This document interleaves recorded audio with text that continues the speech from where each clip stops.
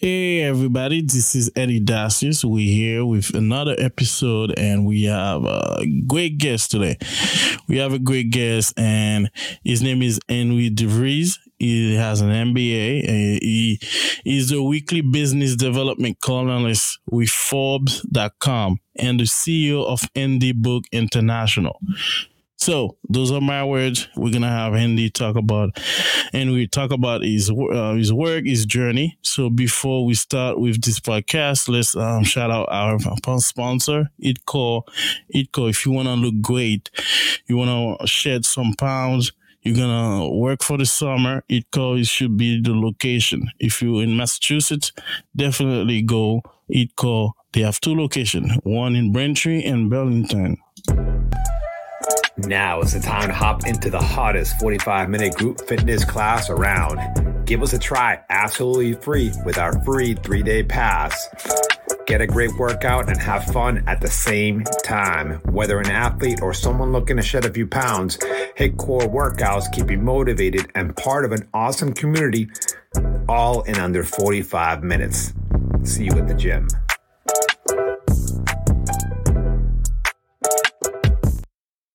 Yes, we have another sponsor. So this is Dacius Facility Management. If you're looking for your properties, so you need a facility manager, you need a project manager, you need a cleaner, you need a vendor management services, you should call them now, 617-237-0106, or go online at www.daciusfm.com. Do you want to maximize the value of your commercial property and achieve optimal productivity and efficiency in your day-to-day business operations? That's where Dacius Facilities Management can help. DFM offers Boston area businesses help in key areas like building and preventive maintenance, handyman services, project and vendor management, and even security consulting at competitive rates. Call Dacius Facilities Management now at 617-237-0106 or visit daciusfm.com today.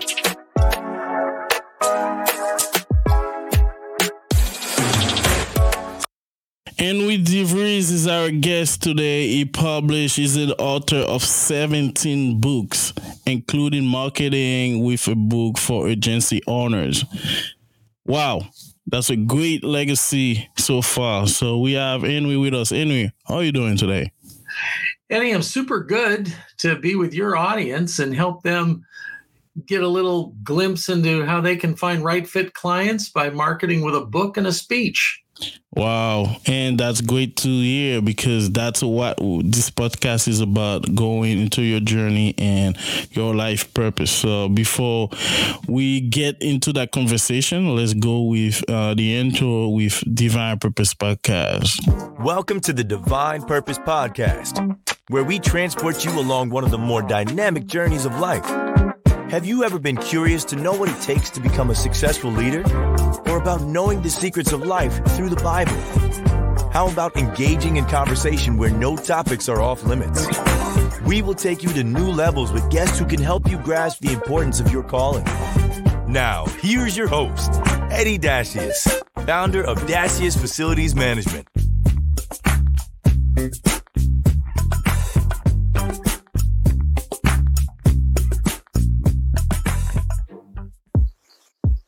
To let you know a little bit about Henry. So since 2010, he has ghostwriting, co-authored, and published more than 300 business books. Wow. Henry, what can you tell us about you today? I'm so excited to be on this podcast. Thank you for inviting me to talk about marketing with a book and a speech. It really comes down to that purpose and what is anybody's purpose. And I meet with a lot of people to help them with their purpose. We all have different faiths, and I respect that. And I'm in California. And when I'm in California, I have to talk a lot about the universe. The universe manifests and the universe rewards activity. In other circles, I can say God helps those who help themselves. Yeah. And one of the things is on your purpose. Why are we on this planet? I read a great book by a rabbi, and it was about the business secrets from the Bible. And his first secret was, your purpose is to help God's other children. and you're to specialize in something and to help God's other children through your specialization. And God designed the world in this way. That is my belief. He designed it in that way, and that it works much better if we're all helping each other with what is our gift and our special purpose. Wow, what a great introduction. That's what we should expect from a book author, right? So let's go another direction. So you wrote a lot of books. You writing a lot of books. Which of your accomplishment you the proudest? Oh wow, you mean which book am I the proudest of? Because Eddie, I have to tell you, my books are like my children. And like my children, I expect them to take care of me in my old age. Yeah. So I love them. There's certain ones I'm particularly drawn to. My international bestseller is How to Close a Deal Like Warren Buffett. Yeah. In 5 languages, now in Chinese. So that's a great book. It's helped a lot of people. My most recent book I'm very excited about is Marketing with a Book for Agency Owners. Yes. And I say agency owners, it also helps people who are strategic consultants or business coaches or who have a high-end service, and it teaches them how to be an authority. Yeah. And I always say you can't spell authority without the word author. Yeah. You have to author these thoughts that are to help other people. It's not about you. Stories you tell might help them to understand or remember, but it's about helping them get what they want in life.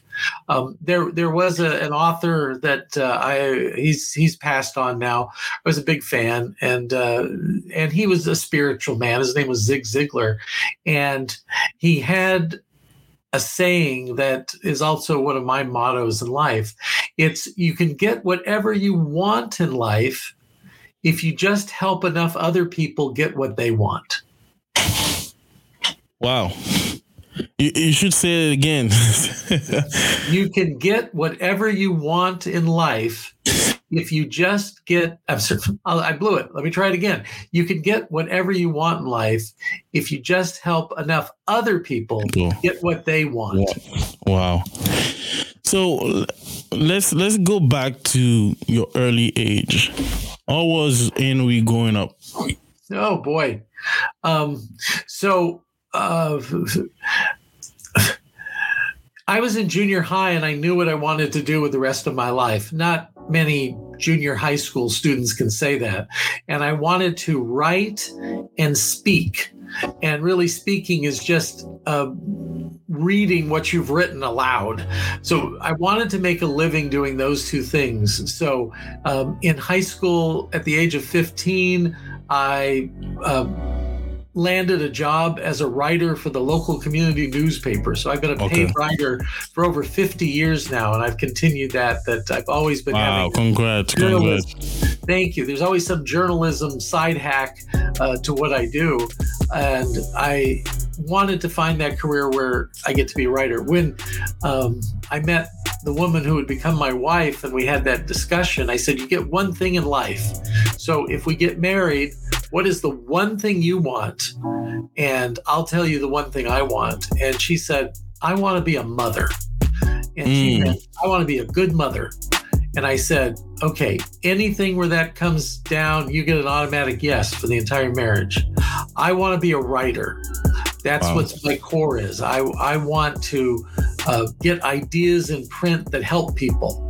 And she said, if it's ever about you being a writer, you get an automatic yes. And we've been married for 43 years, and we've had a lot of automatic yeses.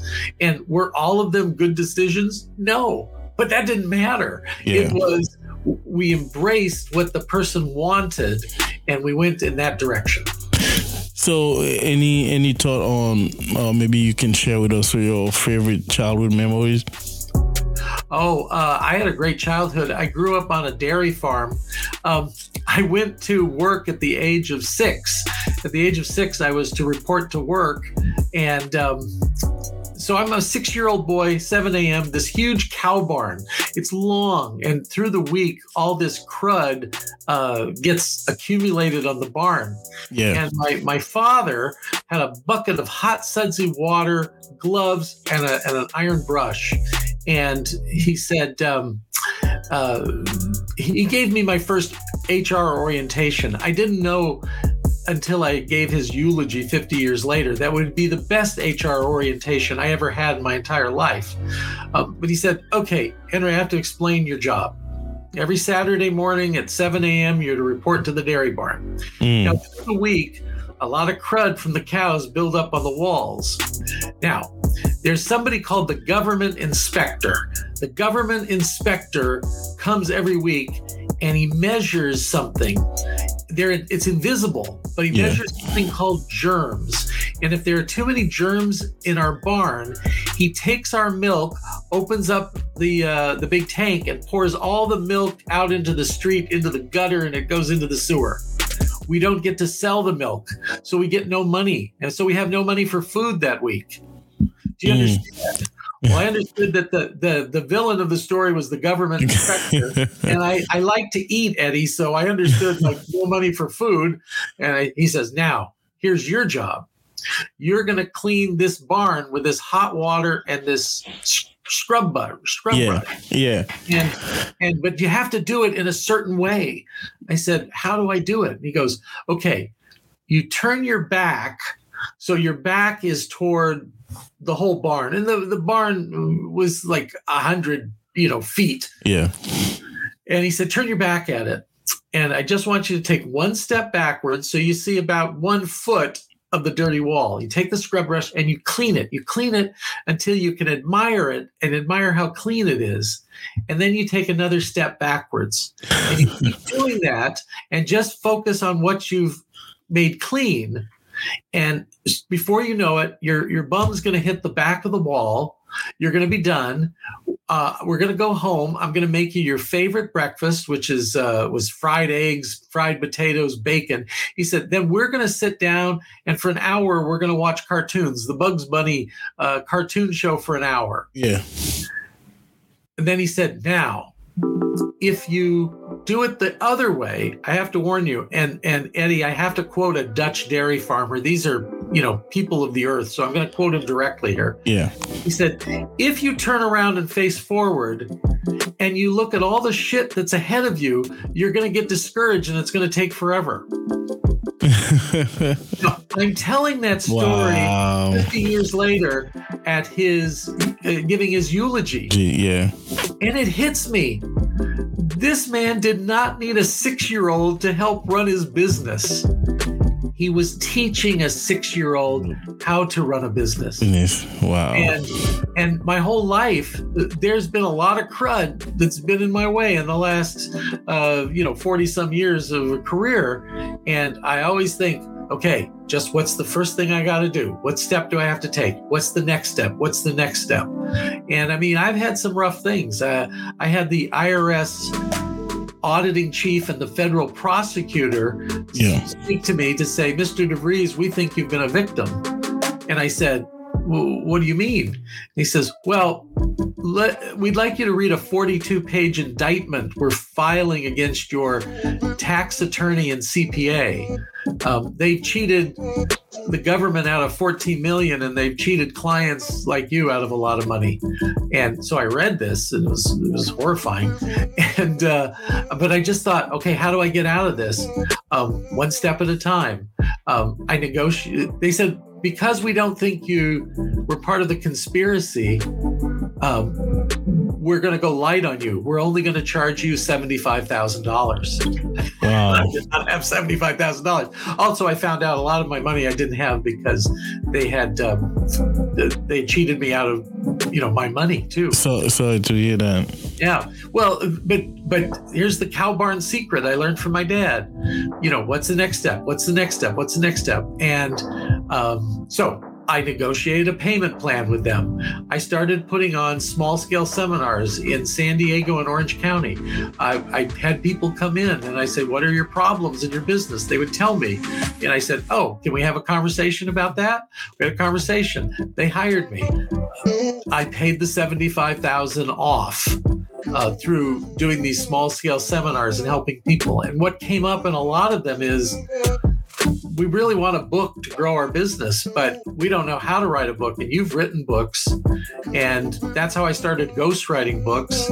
And 9 years ago, I quit my career appointment as the associate assistant dean for continuing education at the University of California, San Diego. Okay. I convinced my wife to retire from the university. We were 56 and 55 at the time. They made me sort of take a mental test to make sure I hadn't had a nervous breakdown, because I was given a 6-figure lifetime job. It was like tenure. Wow. And my wife was well paid too. And we said, no, we're going to form this business where we help agency owners and strategic consultants and business coaches get their books published, because even if we write them, it's frustrating. It's hard to get them published. So that's my story, where we came today to the 9th anniversary of Indie Books International this month. So, and this is great to hear, because like I said, that's what make it interesting, where you took us to this journey. But let's talk about challenges, because you had to make a decision on leaving like a full-time job to start a business. Can you share 2 challenges event in your life, and how did they challenge you? Well, one of the challenges in my life is I'd come to the university and my title was assistant dean. I was really chief marketing officer for the continuing education department. And that does not get money from the state or from the federal government. It's basically a business that's run within the university to educate adults. Yeah. And it was at 22 million when I arrived, and it was at 45 million, 7 years later. But I had to go into the dean and said, I love what we do here. I love our work. I love that we're helping all these adults. But for some reason, I love these agency owners and strategic consultants more. And what they do is noble. I found that they do noble work. They help people, and they need help to do more of this noble work that they're called and compelled to do. Yeah. And that's my purpose for the rest of my life, is to help them get their ideas in print and get them to speak to people about these ideas so that they can help more people get what they want. Let me ask you this. What was the process to kind of realize this is what you needed to do? Like, can you take us to that process? Sure. So the process was, I was in a mastermind group of 20 business owners, and a man who I had been a speaking partner with, we would put on workshops together around the country. His name is Mark LeBlanc, and he's written an underground bestseller called Growing Your Business. And it was his mastermind that he had put together, and he had 20 business owners. We met every year, and on the first day of this weekend retreat, he said, so would you recount your goals that we set last year, and what goals did you reach and which ones did you not reach? Yeah. And of the 20 people, I'm the only person who even remembered their goals and had written them down to bring. But Mark said, well, maybe you didn't write them down. Anybody, just off the top of your head, what was one of your goals? These were high-achieving business owners, people making $100,000 to $400,000 a year. Yeah. None of them could remember their goal from a year ago. And Mark got, I know him. He wasn't irate, but I could tell that he was bothered. He said, okay, we're going to stop here Friday afternoon. Tonight, I want you to write down your lighthouse goals, the 10 things you want to accomplish in the next 10 years. Come here in the morning and you talk about it. So I had a hard time sleeping that night, because I thought, I'm 55, retirement age is 65. That's game over for most people. I'm hearing news stories every day about somebody younger than me passing away. Yeah. Okay, this isn't good. It's like I'm a soccer fan, or football around the world. They have that thing Really? called injury time, where the game, it's 90 minutes and it's not over. It's like additional time, right? The referees have added up some additional time. When will the game end? We don't know. I'm in additional time right now. We don't know when the game ends. So I put together a list of these 10 things. And I realized if I stayed at the university, I would not be able to accomplish the 10 things on that list. And we came into the meeting in the morning, and Mark went around to ask everybody, so how are you feeling today? And Henry, how are you feeling? I said, I'm a calm and peaceful person. Well, this was a little different than everybody else in the group. He says, why are you a calm and peaceful person? And I said, because I know what I'm going to do for the next 10 years. Wow. And one of the things was, I have to quit this university job. I have to talk my wife into quitting her job. We have to start up the business we used to have years ago. And we need to do all these things. So that night, the retreat was at a hotel, but I drove home to see my wife. And I said, after the retreat tomorrow, I'm going to have a couple hours in the afternoon. Then I have to go out of town to give a speech. Could we have a 2-hour board meeting? So a board meeting is our code for major decisions in our life. And she was cleaning up after the pets at that moment. And she goes, okay, do you know you had already asked me for a 1-hour board meeting for tomorrow? And now you've asked for a 2-hour board meeting? So she said, so what's on your mind? And I said, well, you're cleaning up after the pets now. I don't want to. She goes, no, if my life is changing dramatically, I want to know about it right now.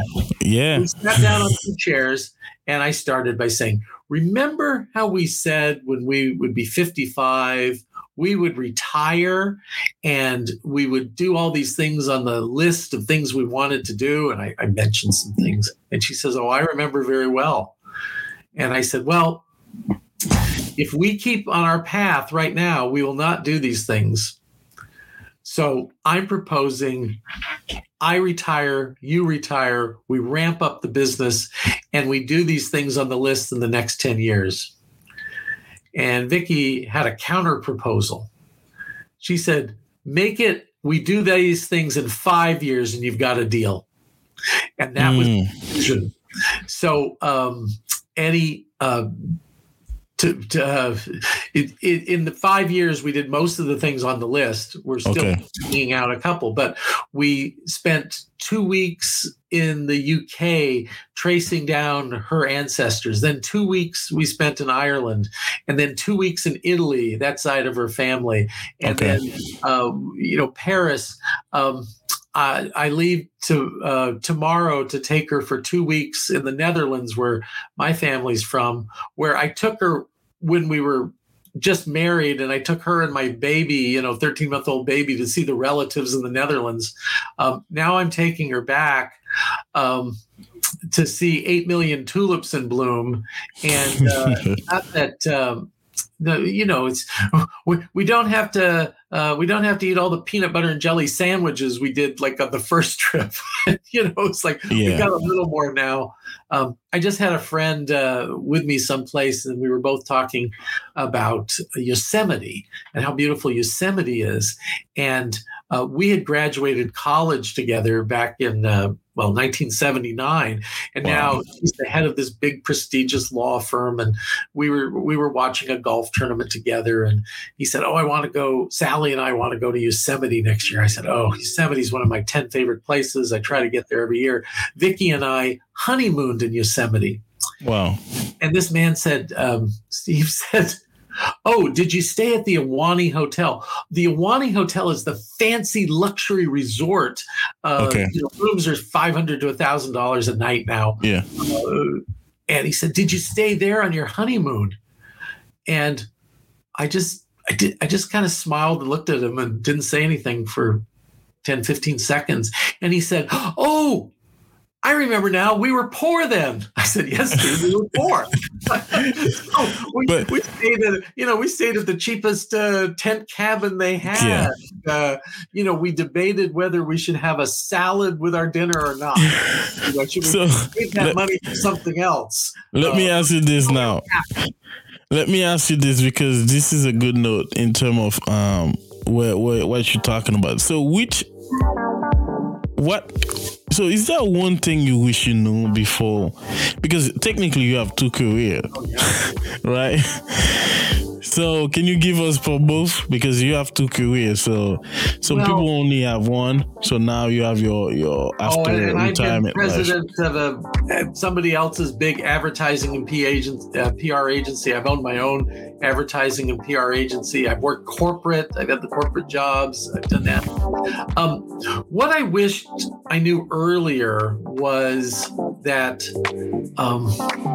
to not have the fear about what I wanted to do. It didn't come when I was in college, and it didn't come in my first career. I was always afraid, if I lose my job, how am I going to support my family? My prime directive, well, for me, but also because I made this agreement, being a mother meant she wanted a family, and a family that was going to be secure. I wanted more this writing adventure. So I was always having jobs that would pay to have a family in an expensive place like San Diego. But there was always this little fear.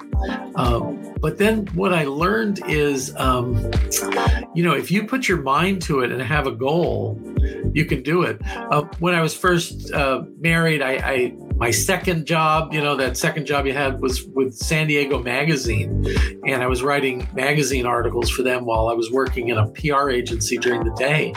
And the editor said, so what's your goal? What's your dream? First they said, this is a humble brag, I guess, but she said, okay, why aren't you in New York City and not here in San Diego? Because you have the talent to write, for anybody in New York City. Yeah. And I said, well, for one, I don't want to raise my family in New York City.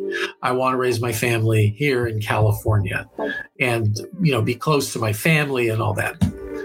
I said, though, being in New York excites me. And she said, well, you're smart enough to figure out how to get somebody else to pay for you to go to New York. And I did. And I went to New York and met with publications and editors and did all sorts of things as a side hustle for 20 years on someone else's dime. And then when I was starting my agency and helping these people, there was this common thread that all of these people who were the big names in the field had all been to the Harvard Business School. Yeah. And, I graduated from the University of California at San Diego. I had an MBA from San Diego State University, no slouches, but not Ivy League. And so I got into the Harvard Business School through the back door. Okay. They had a program. Hold on. Okay, all right. Let me hear it. You say you got into the back door, so you got to spill the beans, Henry. Oh, okay. Let me spill the beans how I got in the back door, and it's useful to other people. So my mom, the New York waitress, used to always say, if you don't ask, you don't get. So the Harvard Business School had a program for the leaders of the biggest professional service firms in the world. And they were only taking 90 people into this program. And you had to be a leader of one of these big firms. I'm a solo person here. Yeah. So my entrance exam began with, based on your entrance criteria, you should definitely not admit me to the Harvard Business School. I would like you to make a new decision based on the following information. Not everyone who needs what you teach can afford or qualify to attend your program. Yeah. If you admit me, I will be a missionary for what you teach, and I will share this information with all of these people who need the knowledge. I hear nothing from Harvard, nothing at all. So I think, well, nothing ventured, nothing gained. So, and then I get a call one day from the registrar at the Harvard Business School. And they said, Mr. DeVries, we're confused here at Harvard. And I said, what's confusing Harvard? She said, based on the passion of your entrance exam, we don't know why you didn't accept our offer of admittance to the Harvard Business School.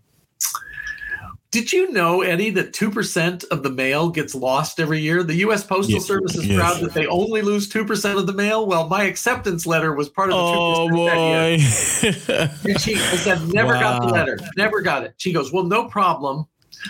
We held a spot for you. Starts in 3 weeks. We just need your a registered check for $9,000 for the week. I didn't have $9,000, and I thought, where am I going to get $9,000? So this is knowledge. Yeah, I had to have the knowledge where to get $9,000, and I go, 1, savings. No, wipe that out to start the business. 2, retirement account. Wipe that out to start the business. Loan from insurance. Wipe that out to start the business. A loan from family and friends. They're all poor. That's not going to work. Money from a client. And I go like, wait. I said, I get it from a client. There's a client I used to have. He's bought this new pest control company.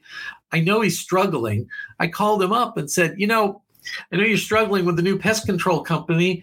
I can double revenues in under 6 months for you. Wow. How much would that cost? I said, $9,000. I need a check this week, and then I'll begin when I get back in 3 weeks from the Harvard Business School. So he said, would you like me to drive it over, or could you come pick up the check? So pay the school, get in. I'm with all these top people, and they're kind of like, ooh, and you're a person of one, and they so I became pretty special. And I talked to the admissions people because I was wondering, like, is it just, I was the 90th person to apply, and if I had 9,000, they would, sell me the spot. Yeah. And I found out, no, they turned down hundreds of people. They said both self-select. Not many people like you would even bother to apply. Yeah. But we got you in. Oh, so by the way, I doubled his revenues in under 6 months. I taught his sleepy pest control company how to be a leader in the industry. So what was your time in Cambridge? I spent 2 weeks there. So at the executive education program, I think their model is the U.S. Marine Corps, because you get until about 7 a.m., from midnight to 7 a.m. is your time. Yeah. And at 7 a.m., you're having breakfast and meetings. You're in class at 8. You eat with your cohorts for breakfast, lunch, and dinner. And then after dinner, you work on projects and programs until you collapse at about midnight. They told us, you're not going to go to any restaurants or see Boston. You're not here to start seeing, right? No. And the other program that I was in was managing social enterprises. So a lot of my work was helping nonprofits manage themselves, 501c companies, and I had worked in corporate in that, and so that was pretty intense. But at the guest speakers at the Harvard Business School, because I taught at the University of California, San Diego, but so my professor says, the Secretary of Commerce is coming in today, Henry. And I said, the Secretary of Commerce of what? And he said, why, the Secretary of Commerce of the United States. I said, you invited him? He goes, no, he asked if he could come meet with the people in the course. I go, oh. Wow. So the social enterprise one, we were going to have a discussion about civil rights and before Black Lives Matter, but that's what it was about, and these things and this nature. And I was looking at somebody in the class. He wasn't part of the students, but I got like, God, he looks familiar. And the professor says, Andrew Young, the chair of the NAACP, I asked him to stop by in case you had any questions you wanted to ask or clarify as we do the work today. Wow. There's a guest speaker. And I asked the professor, I said, how'd you get him to come and this, and like, what do you have to pay? And he goes, I'd done a favor for him, so I didn't have to pay anything. I just asked, and he flew in. I thought, okay, there's a business model where the only one I know like it is famous for the line, we're going to do some favors for you in one day. then this day may never come, but a favor may be asked of you. And if it's within your power, you must grant it. Is it grandfather? No? Yeah, is it the Godfather? Yeah, Godfather. Yeah, Godfather. Similar business model at the Harvard Business School. Wow. I love you saying that. No, Henry, this is great, man. We even passed our break. That's how much I really enjoy this. So let's go to break, and we'll be back with Henry DeVries. Now is the time to hop into the hottest 45-minute group fitness class around. Give us a try absolutely free with our free 3-day pass.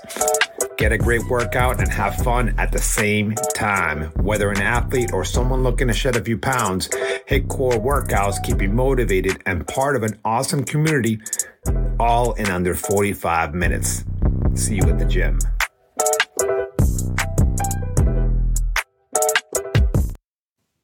What comes before making a smart decision? Choices. A smart choice is the best option, which is who we are. That's why our clients expect more from us and, in return, get more in everything we do. We understand the problem. That's why we thrive for excellence. We don't just create a winning culture. We aspire to be a smart choice, a voice for solutions. We believe in integrity, professionalism, and teamwork. Our passion is to bring results from our clients by working harder, smarter, and faster. As a team, we always deliver because we recognize your needs. Choosing smart influences us to be the best version of ourselves. That makes us different than other companies. It makes us confident in achieving our goals. It makes us who we are. And it makes us DFM, the smart choice. All right, we're back with Divine Purpose Podcast, and we have our guest, Henry, today. So, Henry, like we were going into this great conversation, let me ask you this question. What do people misunderstand about you most? Oh, thanks. And before I answer what people misunderstand about me most, can I give a shout out to one of your sponsors there? One of the things on my 10-year list was to lose 100 pounds. And part of the key was to get into a group fitness program. Nobody ever accomplishes something great alone. And we need encouragement and support.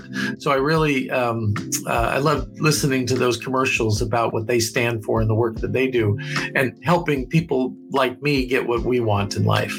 Okay, what people misunderstand about me is that my brand is generosity and that I'm very generous in giving away. I give away free books. I give away free information. I've got a free newsletter. I've got my class that I charge where I comp people into the class all the time. And what they misunderstand is they're going like, what's the angle? What does he, what's he trying to do? And one of my clients figured it out. She sent me a scripture from Proverbs that the generous person will be refreshed. And, and that is, I said, you nailed it. That is the model. So, the person who tries to keep it tight in their hand, you might call them scarcity thinkers. They're not going to get it. Abundance thinkers are great. But what happens with people who are scarcity thinkers and they see abundance and they go like, these people, there's a catch. There's something they're trying to do. It's called the law of reciprocation or karma or kismet, call it what you will. But the more I give, the luckier I get in business development. And it's not necessarily the person I help, but my business is fueled by the 4 magic words in the English language. I know a guy. So when people say, I've always wanted to write this book, but I don't know who to trust and all that, people say, I know a guy. You got to talk to this Henry DeVries. And that's so. What is the best compliment you ever gotten? The best compliment I've ever gotten is from my father. And my father was an introvert and an immigrant and, so language. But at family gatherings and everything, he once said, every party needs somebody like Henry to make everyone else feel welcome. He also said another compliment from him to me was, no matter what happens to Henry, he's got a plan B. He's always got a plan B. He's ready to go into action on something else. So I know you just shared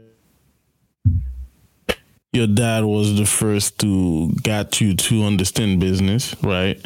Yes. And you just mentioned about the best compliment you ever gotten from him. How did these events help you keep going and shape you who you are now? So, for the first, from 6 to 18, I'm spending every day in manure. I was being taught how to run a business, but I didn't know it. So if you'll indulge me in another story. So Dutch dairy farm, family. And when I'm 8 years old, I'm taken to grandma and grandpa's house, and dad would be there. Yeah. And they were talking about business. They were always talking about the business. And if I said anything or asked a question or anything, I was ignored, like I wasn't even in the room. And okay. I thought, like, why am I here? It's like, why am I here? Well, when I was 18, my grandfather passed away, and there was this, and we went to grandma's house, and my dad sat in the chair that grandpa used to sit in, and I was instructed to sit in the chair where my dad sat. Yeah. And then things would come up and they would say, so Henry, what do you think we should do on this? What's your advice? Weigh that. Yeah. And my family, Dutch people don't talk emotions or anything, Yeah. There was nothing about, there's been a change and how much we miss them. And, your role has changed. There's no conversation like that. But it took me, I thought like, I'm now the consigliere in the family. Godfather. I was like, that was dad. He was the consigliere. Now he's, that's your turn, right?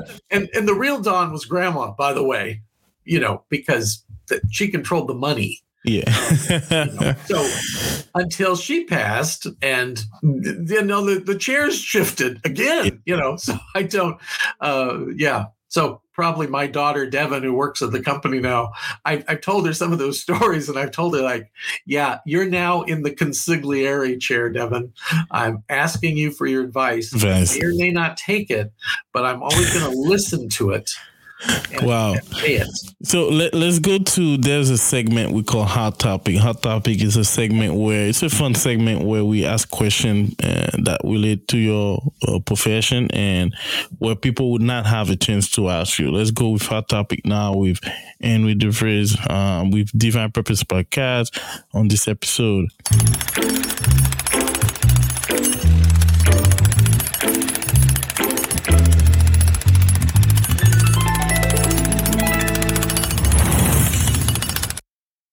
So let's say they are doing an MRI on you.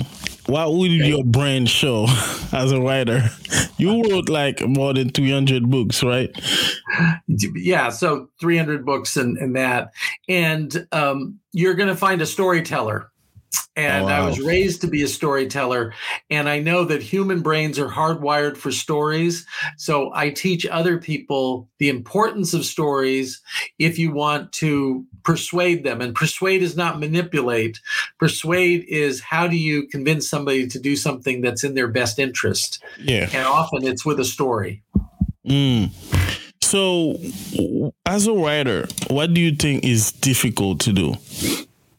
The difficult thing about writing is to do it alone. And one of the things I teach people, that writing is a team sport. You either get a ghostwriter to do it, or you get a developmental editor to help you. A developmental editor is not one who corrects your grammar and punctuation. They help you develop the book. Okay. So that's what I do mostly. Is I'm a developmental editor these days. So I co-create books, but my name isn't on them. Their name is on the book because they're the content expert. The thing I advise people is don't go off to a mountain cabin and then you don't come out until the book's done. I call that the misery approach. Yeah. After the Stephen King novel and movie, don't do that. Oh, I know. I have a good story on this. My wife, she finished a book and she was upset because she was reading it and the book kind of kept her waiting. But at the end of the day, if the author landed early, she'll kind of have a sense of the book, but she has to wait at the end. So let's go on another question. Okay. Which I know writing is fun. Writing is very rewarding in terms of shaping the next generation. Which one you had the most joy doing, if you can recall? One did I have the most joy doing? Right. Yeah. Well, somebody asked me, Eddy, once about why do you want to write books? And I said, I don't want to write books. I have to write books. I have to get it out from inside me. It's almost like that movie Alien, to get out so I can go on with the rest of my life. The book I wrote the fastest is the last one, Marketing with a Book for Agency Owners, because I really focused of all the consultants I helped. I liked them the most. They were the most appreciative. I really wanted to help them, but I was so busy running this company. When was I going to have time? Yeah. Don't be careful what you pray for. Wow. Mm-hmm. I know. So I prayed for help. So I'm in Memphis, Tennessee. I'm giving 5 workshops for CEOs on how to persuade with a story. On the last day, when I'm supposed to give a workshop and get on a plane and go home, I test positive for COVID. Okay. So I'm all alone, far part of the country. Yeah. I call I have VIP healthcare. I call them up and they said, we're going to get you a doctor. We're going to get them to prescribe Paxlovid for you. Yeah. Hunker down for 5 days in a hotel. And I did that. And on day 1, the Paxlovid had knocked down the COVID. Yeah. So I didn't feel horrible and I didn't want to watch TV or, I thought, I'll just start writing my book. 5 days later, that book was written.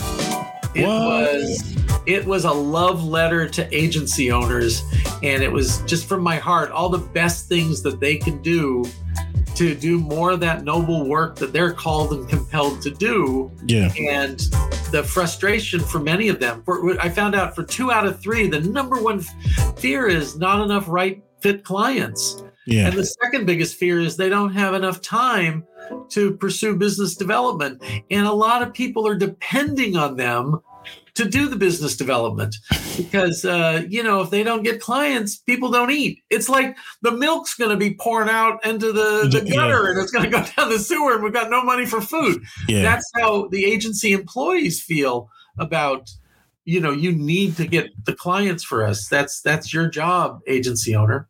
So that came out as a labor of love in 5 days. So let's talk about this in terms of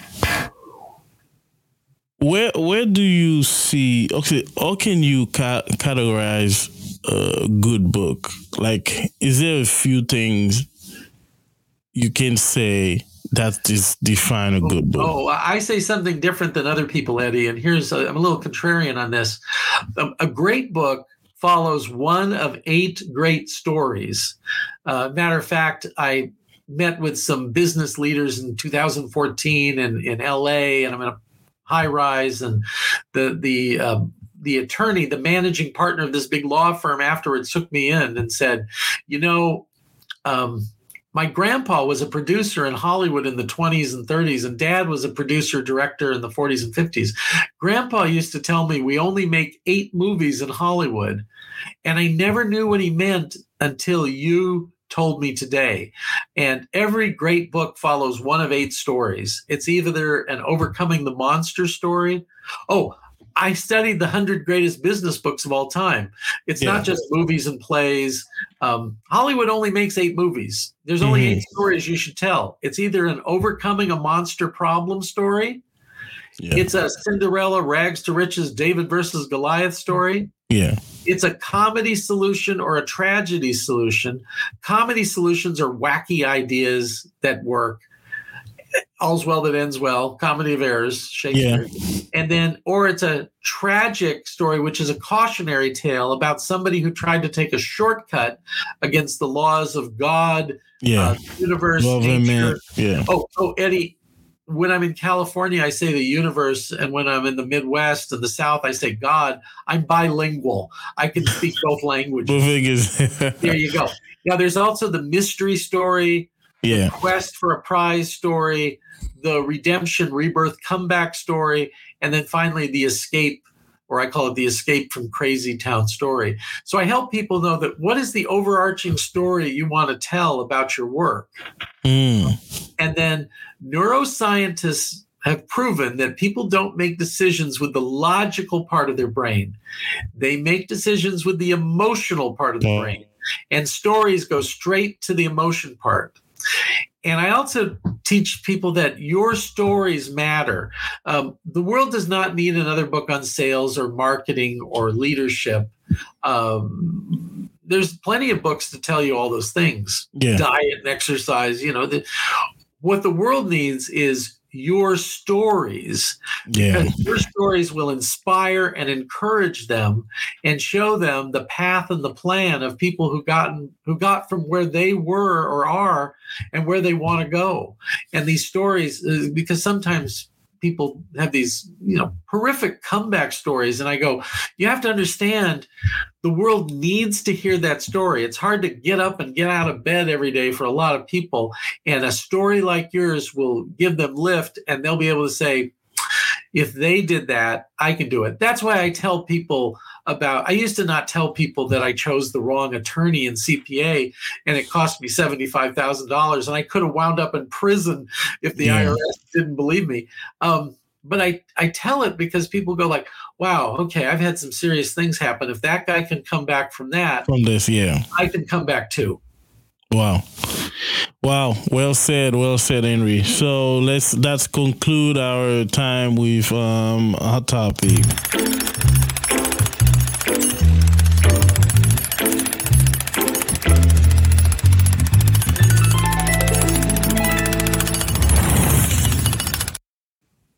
We usually ask the guests to recommend 3 books to our audience, and why. I don't think that's gonna be an issue for you. And other than my books, because a lot of people think, oh, well, this is where he's going to hawk his book. And if anybody buys my books, Eddie, I'm happy to sign them. If they buy 2, I go to their house and I read it to them. But what I'm going to recommend are some other books. One is Managing the Professional Service Firm by David Maister. David Maister was a professor at the Harvard Business School. He's retired now, but he generously let me take 1 page from that book and create a 20-year career out of it. Wow. And I've studied in depth what he was just it was his theory or hypothesis on 1 page. And I've done a 20-year, $5 million research project to prove it. So that's one book, Managing the Professional Service Firm, David Maister. He also has another one called The Trusted Advisor that's really good.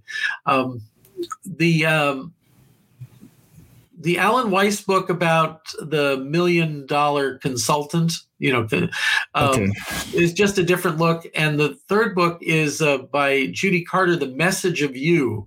A lot of people think being a professional speaker, well, there's a lot of really, eloquent people who want to do that. There's an oversupply and there's an undersupply of speaking opportunities. Judy Carter blows that myth out of the water. She says, there is an oversupply of people who want to pay $5,000 to $10,000 for a speaker who is an expert and has a message that people need to hear. And they need these people to open or close a meeting, and they need the people to laugh, to cry, to feel noble, and to think. The thinking is the easiest thing, but we go to movies to feel emotions, all the feels, as my daughter says. That's why Hollywood is the emotion picture capital of the world. So a paid speaker is to be an emotional lift and ride for the audience to open and close the meeting. And then they'll put all the boring people talking about the tax tariffs and the new way to fill out the reports and the implications of ChatGPT. It's like that stuff goes in the middle, but you got to open or close with a bang. Wow. So we got to the end of this great conversation with you, Henry. Last word for you. The last word is, I say, the number one marketing tool is a book. The number one marketing strategy is talking about the book. I also say publishing a book is the starting line, not the finish line. Because what you need to do is create a book that you love and get other people to love your book. Wow. So this is Eddy Dacius with Henry DeVries, and we definitely had a great time. And Henry, thank you for being here. You can listen to our podcast on all major platforms, wherever you listen to your podcast, or go online, www.dppodcast.com. Thank you, Henry. Do we have 1 minute for me to give 2 gifts to the listeners? Yes, go ahead. Okay, gift number 1 is I write for Forbes.com. And if any of your listeners wants to know how they could pitch me to write about them, I write 60 stories a year. They could just send an email to henry@indiebooksintl.com. Just subject line Forbes, mention Eddy, and I will give you the top secret instructions on how to have me consider writing about you for Forbes. The second thing is, if anybody wants into my class, my $365 class where I cover the 7 questions you have to answer before you write a book. If you mention Eddy's name, I will give you a comp admission to that class, and just send an email to me. I want to be generous to Eddy's listeners. I appreciate it, Henry. So definitely, I think people are going to reach and they have a good time in doing that. So Henry, we enjoy having you today, and I think our listeners they have a lot to digest with this episode.